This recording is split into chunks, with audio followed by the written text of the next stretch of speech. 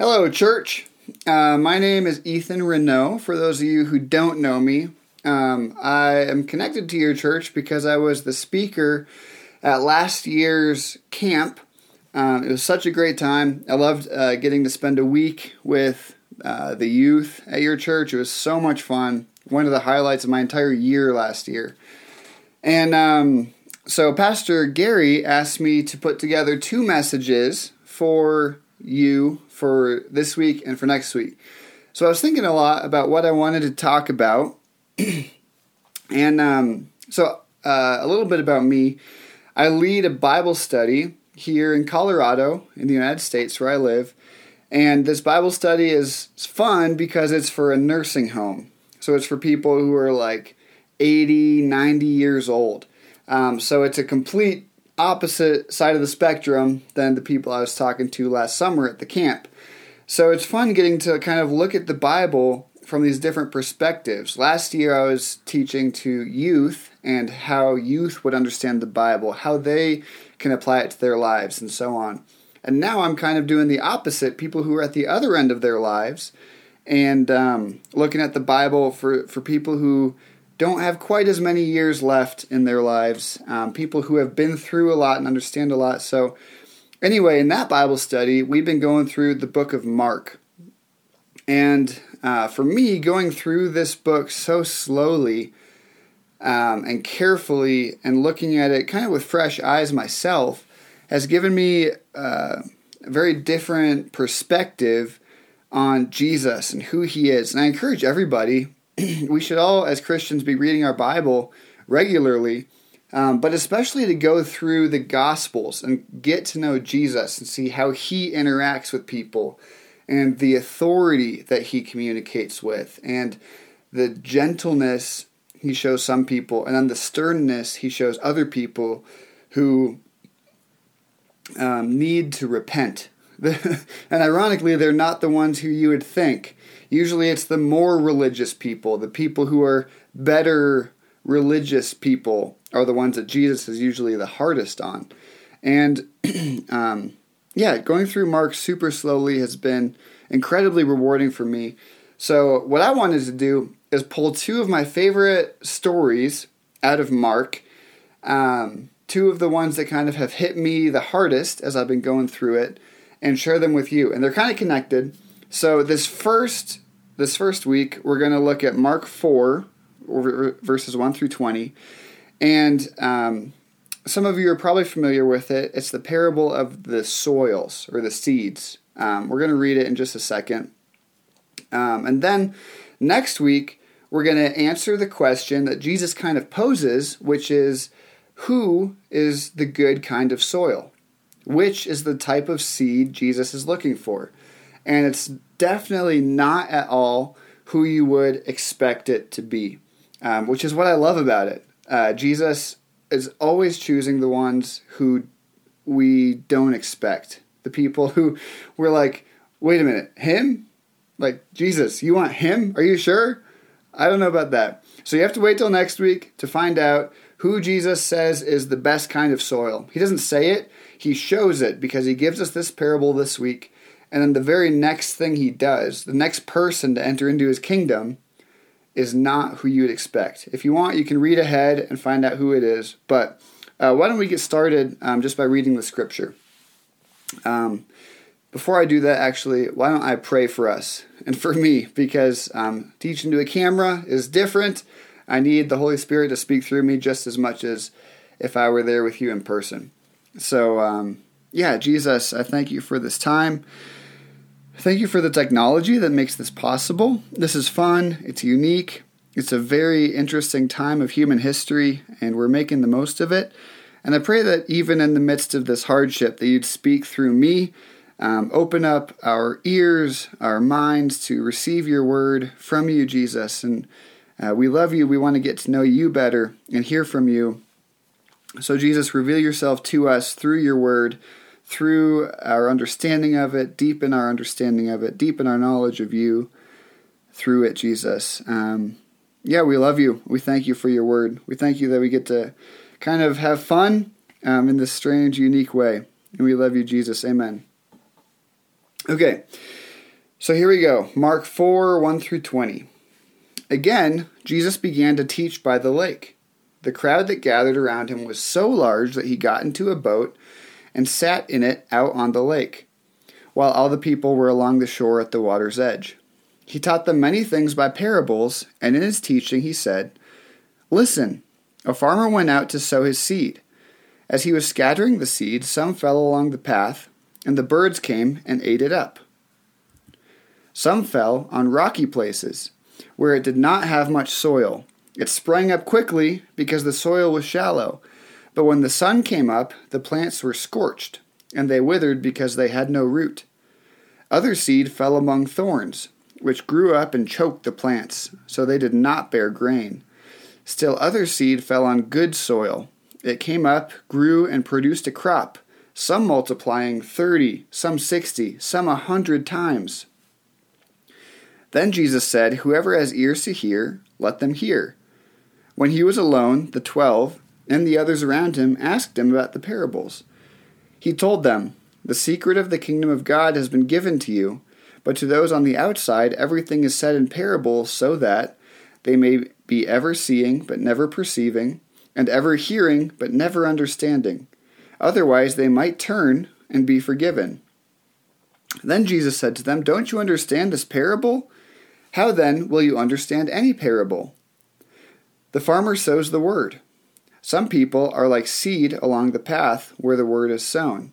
As soon as they hear it, Satan comes and takes away the word that was sown in them. Others, like seed sown on rocky places, hear the word and at once receive it with joy, but since they have no root, they last only a short time. When trouble or persecution comes because of the word, they quickly fall away. Still others, like seed sown among thorns, hear the word, but the worries of this life, the deceitfulness of wealth, and the desires for other things come in and choke the word, making it unfruitful. Others, like seed sown on good soil, hear the word, accept it, and produce a crop, some 30, some 60, some 100 times what is sown." The word of the Lord. Thanks be to God. So, in this parable, this is one of the few parables that is actually easy kind of for us to interpret, because Jesus gives the parable and then right afterward he explains exactly what it means to his disciples.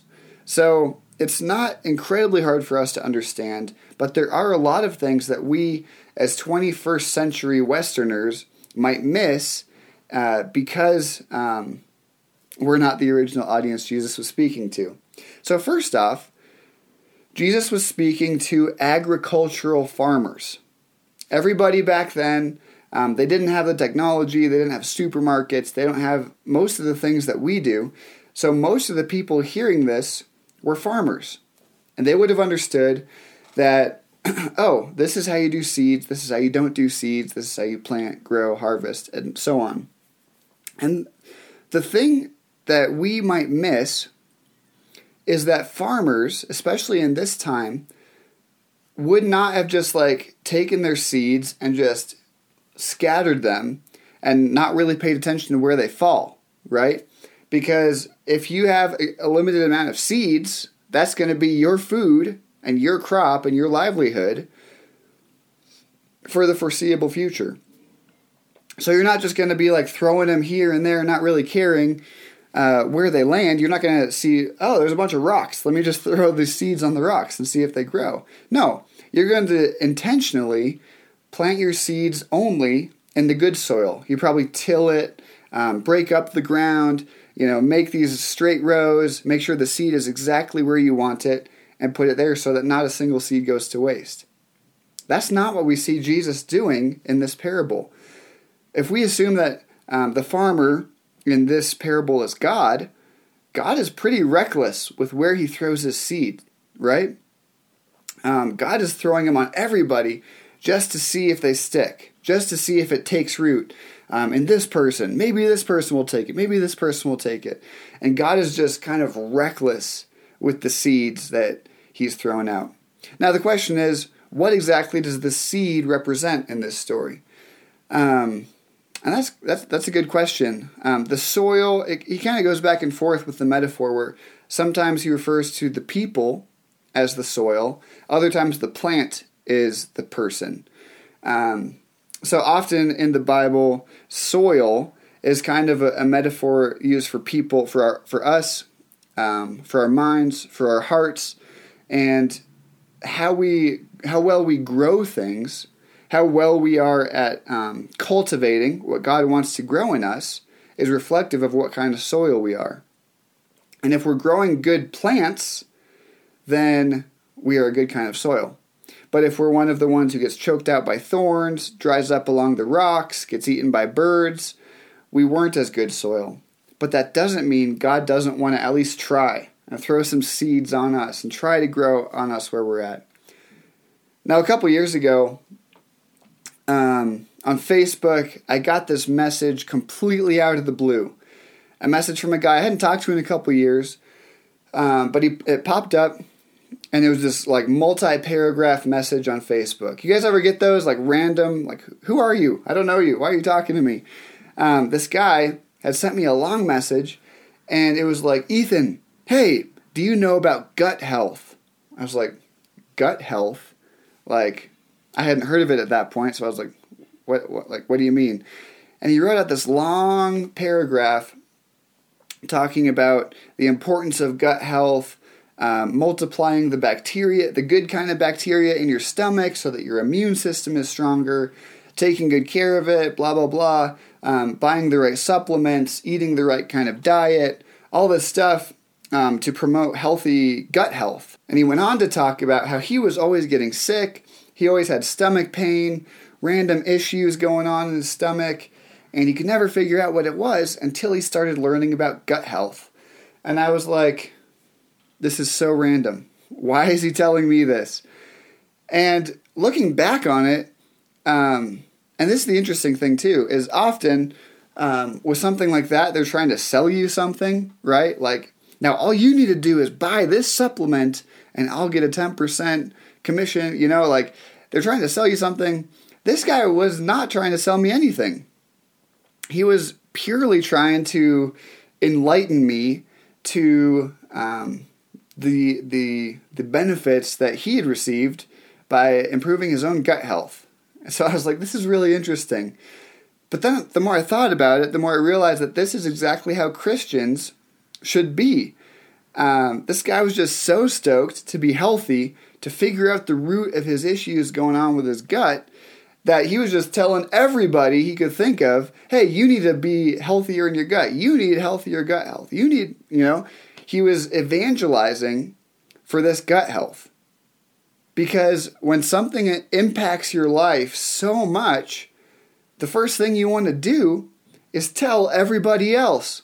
Not because you're trying to sell them something, just because you want them to experience the same great benefits you've just experienced from this thing. Whether it's a business thing, a health thing, or in our case, we're talking about a knowing Jesus thing. The first thing that comes naturally to us is to tell other people about what we've experienced. And this is exactly what Jesus says that the good soil, the good seeds, and the good plants will do.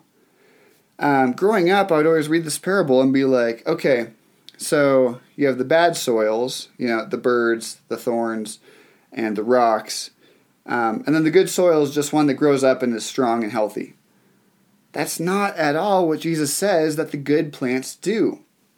What is the sign that you have a good soil producing good crops? Is it that your plants are strong and healthy? No. The sign of a good crop or a good soil is that it multiplies, that it reproduces. Jesus says some 30, some 60, some 100 times what was sown. That means if one seed goes out and falls in good soil, it should produce 30 more like it, or 60 more like it, or 100 more like it. You cannot be a good plant in Jesus' eyes. You cannot be a good Christian just because you read your Bible, go to church, pray regularly, and feel like a good believer. Like, I feel pretty strong. I feel like I'm a pretty good Christian. That's not the sign of a good Christian. What's the sign of a good Christian? What's the sign that you were good soil for this seed to fall? What's the sign that you were good soil for the seed to fall on? Is that you multiply. Without multiplication, the church doesn't grow, and essentially, there are no good seeds. So are you a good seed? Are you someone where the word can land, take root, and then multiply? Now, obviously, if there's going to be multiplication coming from your life, you have to be a healthy plant yourself. It's not sick, dry, withered plants that reproduce well, obviously. It's the strong, healthy ones. So those are assumed. Those kinds of things are assumed, that you are reading your Bible, you are praying, you are having healthy relationships with people around you, and loving everybody else. And that you yourself are close to God, because a sick and withering plant isn't going to multiply, but a healthy one is. So if you are a healthy plant, the natural outcome of that is you will multiply. And if you're multiplying, it implies that you are healthy yourself. Understand? Are we on the same page? Good. If you are a good soil, which Jesus wants us to be, you will be multiplying. Now, let's look briefly at the other kinds of soil Jesus talks about, the not so good kind of soil, because we all can probably think of people like this, and hopefully none of us are like these kinds of soil, but we still want to search ourselves, we still want to know ourselves, to watch out, and to know what to watch out for, to say, oh, am I being counterproductive to the gospel of Christ, to the advancing of the kingdom, by allowing these things to creep into my life? So obviously, the one that might be a little more maybe mystical, depending on your background, is the Satan, the birds, the type of soil that the birds come and attack it before it can grow. And Jesus tells us this is Satan coming into our lives and preventing growth. And now we in the Western world sometimes are tempted to think, oh, that's just like ancient spirituality, mumbo-jumbo type of thing. Satan doesn't really act in our lives in that way anymore. And that would just be a false way to think. I can just tell you that right off the bat. Because in my own life, I have seen firsthand demonic activity affecting people's lives. I'll tell you a quick story. When I was in Thailand, my missions team and I were out in the middle of nowhere in Chiang Rai or Chiang Mai. I can't remember which one it was. We were out in the middle of nowhere, and there's rice fields, rice farmers, no running water, no electricity, no connection to the outside world. And this place was completely desolate. And anyway, the chief of this tribe comes to us, and he says, there's a man in my village who's been sick for a very long time. I would like you and your team to come pray for him so he can be healed. So we're like, of course, we'll come pray for him. So we go into this guy's hut, and his name is Jato. And he's lying flat on his back on the ground of his hut. It's a bamboo hut, and it's dark in there, it's smoky, and he's lying on the ground, and he has his hands in his arms like this. And he's kind of acting like a chicken, but lying flat on his back, so he's just kind of doing this. And he's babbling on and on and on, and he just wouldn't stop talking. And our translator tells us he's not speaking Thai. They actually didn't know what language he was speaking. It was some gibberish language, they didn't know what it was. And they tell us he's been like this for months. Jato hasn't eaten, slept, drank, talked coherently, gotten up from the ground in over a month. He's just been lying there, doing that, and there's nothing they could do to help him.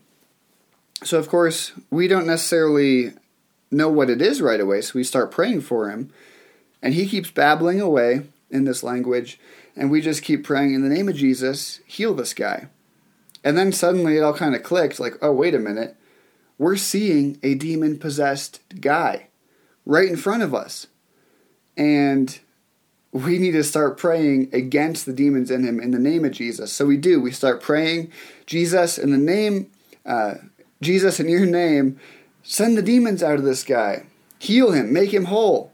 And demons, in the name of Jesus, get out. And we prayed for about 10 minutes. And by the end of those 10 minutes, he had gone silent.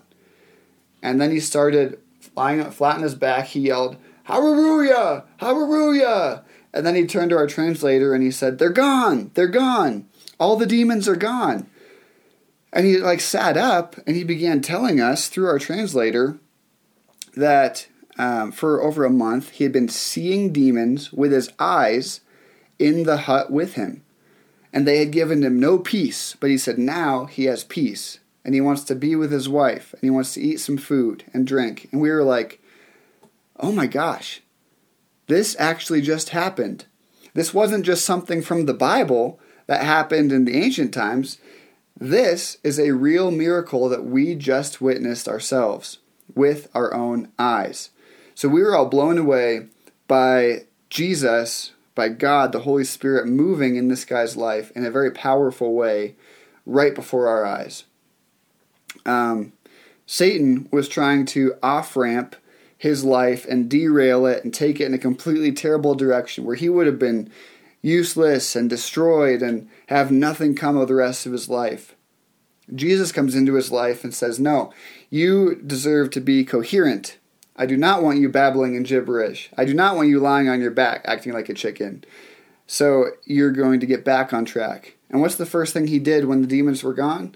He praised God. He began saying, "Hallelujah, hallelujah," and he was praising God right before us. And this is a little sneak peek of next week. But he just began worshiping right there on his back. Because when you're freed from something so intensely demonic, something working against you so much, the first thing you do is respond by shouting about what you've been freed from. So, Satan is real, demons are real, and they're actively working against us. In this parable, Jesus says that they're just going to come and they're just going to eat you up like a bird eats up a plant. So watch out for that. Don't put yourself in situations where Satan has opportunity to move in. A couple years ago, too, I was a youth pastor, and some of my students began playing with a Ouija board, which is something that is kind of presented as being harmless and fun, but there's spiritual things working to communicate with you through this board that you open yourself up to. And I warned my students, I said, don't play with the Ouija board because you're basically just cracking the door open for demons and for Satan to come in and mess with your life in terrible, terrible ways. It may seem harmless and fun at first, but what you're opening the door to is completely destructive to you. It wants nothing good to happen in your life. So it kind of sneaks in through this seemingly harmless way. If we put ourselves in places, or in the parable, if we plant ourselves in places where we'd be open up to, if we plant ourselves in places where we'd be open to that, then why would you be surprised when Satan comes in trying to destroy us? The next two are kind of similar in my opinion, in my understanding, which is where the person receives the message of Jesus initially, and they're joyful about it, they're stoked about it, they're really excited to hear this message and become a Christian. But when the worries of life come in, when things start going downhill, you get in a car accident, you lose a family member, and the worries of life surround you, you begin to wilt and to lose faith and to lose hope. Similarly, other people can receive it initially and get really excited about it, but then they get distracted by things the world offers us. Things like, hey, sex could be more appealing to you than God, or money, or wealth, or success, or fame, or really nice clothes, nice car, nice house. All these things can distract us from God, and so we turn away from Him and begin to grow toward those things as well. But then obviously, as Jesus points out, you end up withering up and dying pretty quickly. The best type of soil to be is one that's rich, where the roots go deep, where we deepen our relationship with God regularly, because we're not satisfied to just kind of sit on the surface of the soil. We're not satisfied to just be like, yeah, I know who Jesus is. Yeah, I kind of know the story. Yeah, I've read my Bible a couple times, because we're constantly wanting to go deeper. And that's those roots digging deeper into the good soil where they get fed, they get nutrients and water. This is the type of soil Jesus wants us to be. And he reminds us of this when he quotes the Old Testament and he says, it's possible that you have ears. How many of you watching this right now have ears? Probably most of you, if not all of you. It's possible to have ears, but not hear. Do you have ears, but you're not hearing what Jesus is saying? You could hear the message. You can even agree with the message. But again, the way that you prove that you understand and that you have heard what Jesus has actually said is multiplying. You get so excited about it that you go tell other people. You tell other people. And the number of people who hear about Jesus because of you, you're just one seed, but you can produce a harvest of 30, 60, or 100 times more. Now, I want to tell you about two of my heroes. These two people are representative of the good seed, or the good soil, because they heard the message of God, and it's like a light bulb went off in their head, and they said, oh, I get it. This is what I need to do with my life. The first one is Mother Teresa of Calcutta. Now, you've probably heard of Mother Teresa. You may not be super familiar with her, but I want to tell you two quick stories about her that kind of embody the type of life that she lived. The first one is just kind of what made her famous in the first place, which was she was from Eastern Europe. She could have gone any directions. She could have gone any number of directions with her life. Instead, she chose to become a nun, to give up every earthly possession she had. And she didn't just become a nun where she was in Europe. She decided to move to the poorest, most overlooked place in the world, which she saw as Calcutta, which is a city in India. So she became a nun in Calcutta. She began an orphanage there, and that orphanage began to multiply into other ministries that they ran, where they reached out to widows and they reached out to other poor people. And she almost single-handedly began to transform Calcutta, the city in India, which had nothing. But she took the love of Jesus there and began caring for these people who had nothing. And then a story told by Shane Claiborne, who went and lived with her for one summer, is he would always talk about Mother Teresa's feet. Because he said that whenever a shipment of shoes came, like a donation box came filled with shoes to the orphanage, she would rush to the box, she would dig through it before anybody else had a chance to get to the shoes, and she would pick out for herself the worst pair of shoes she could find. And she would wear the worst shoes out of everybody. Because she said, nobody should have worse shoes than me. I want to have the worst shoes so nobody else has to suffer in bad shoes. And because of that, she had these really deformed, twisted, nasty-looking feet. And it's because she took the position of the servant. Even though she was running the orphanage, even though she was the one who started the whole thing, she chose to take the worst shoes for herself. This is what the love of Jesus and the message of Jesus does when it gets inside of us. Is we get to go out and serve other people and love other people. And we get to be the ones who say, no, you don't get to have worse shoes than me. I'm taking the worst shoes. I only have these feet for 80 years or so. I'd rather you hear the message of Jesus and receive food, receive good shoes, receive care. And Mother Teresa, as a result, multiplied, who knows, maybe 1,000-fold the message of Jesus because of how she lived her life, how it got in deep into her and changed her from the inside out. The second person I want to tell you about is another hero of mine named Rich Mullins. Rich Mullins was a really, really big singer, musician in the 80s and 90s.